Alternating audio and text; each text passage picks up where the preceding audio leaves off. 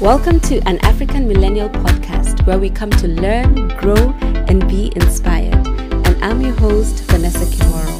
Thank you for joining in and coming together to have real and authentic conversations on life, love, work, and everything in between. Let's get into it.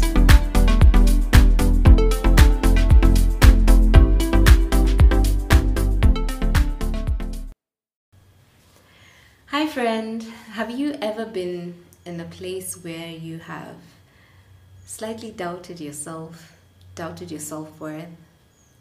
So today I'm talking about self-esteem, and in light of Mental Health Awareness Month, in this month of May, I had said that I will touch on this month, right?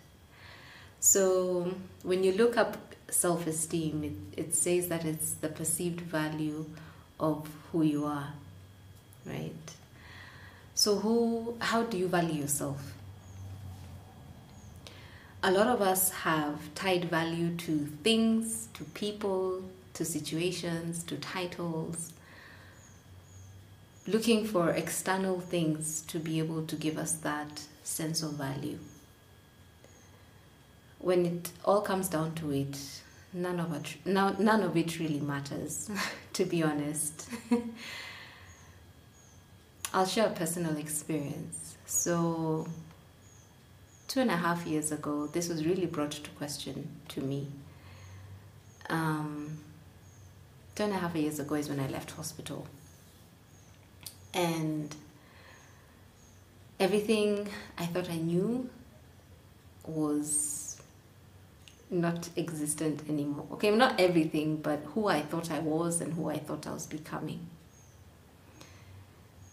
When you're given a diagnosis that you had no idea about, no idea how your life will look like,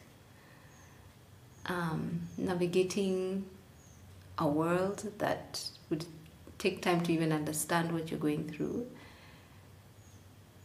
it brought into question a lot of what I thought I valued. And at the end of it all, as I was in that hospital bed, I realized that things, the titles, they don't matter. Who are you as a person and the people around you? That season was enlightening enough to bring to light a lot of internal things in terms of how I would validate myself. And that can be by being in a relationship. I was not a chick of a tea. I'm always single. as in a relationship. I love love. And so who was I without a relationship? And bringing into question what I was going through. So I'm a planner. So you know how you plan, like, I'll do this and I'll go here and I'll do that.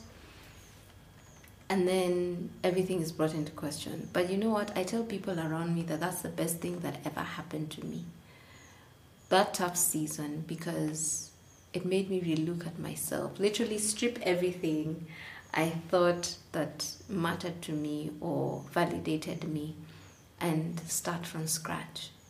I had the chance to hit a reset button and look at what really mattered.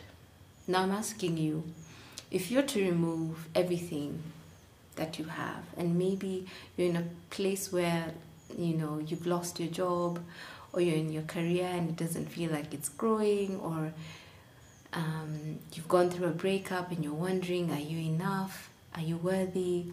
Or you've been single so long and you're like, okay, I'm not finding someone. What's going on? When you remove all these things that are meant to define us, who are you? When you sleep at night, do you have peace with who you're becoming, right? These are things that I had to really think about, and it was not an easy journey, because you're trying to break ties with your old self, right? But I say I'm the better for it. If you remove all those things that I've mentioned, who are you? And why I bring validation into this is because, unfortunately, we are wired like that from a young age. Even when you just look at our school system, those of us who went through an 844 system, right? We were defined by the number that you are. So are you number 1, 2, 3, 4, 5? If you're not, and you're the bottom, who are you? Like, you know, so it works on your self-esteem. Like, for you to get that validation, like you're worthy, that you need to be at a certain point or a certain level, right? And we thrive on it, and you can see that that's the culture, right? As we go into our jobs, is it your title that matters? Is it who you associate with? Even though you know those people are not people who are really would be there for you, you know. Where do we place our value? Where do we place our time? Yeah.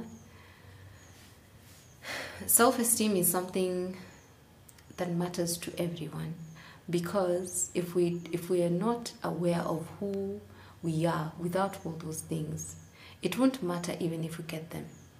We'll just keep trying to acquire, we'll keep trying to rise, we'll keep trying to, and it will never be enough. Your self-esteem starts with you now, where you're at, in your couch, in your bed, as you're watching this, wherever it is, at your desk, with what you have now. You have your brains, you have your hands. There's a purpose for you, and you matter. You matter beyond what people have defined you by. It doesn't matter if people have called you names, have labeled you, have said you're this and that, right? Even I've been victim to, oh, Vanessa, you know, she thinks she's so bougie. I'm like, well, it's fine. That's, what can I do about it, you know? Or great stories that even me I hear and I'm like, wow, that is just so great.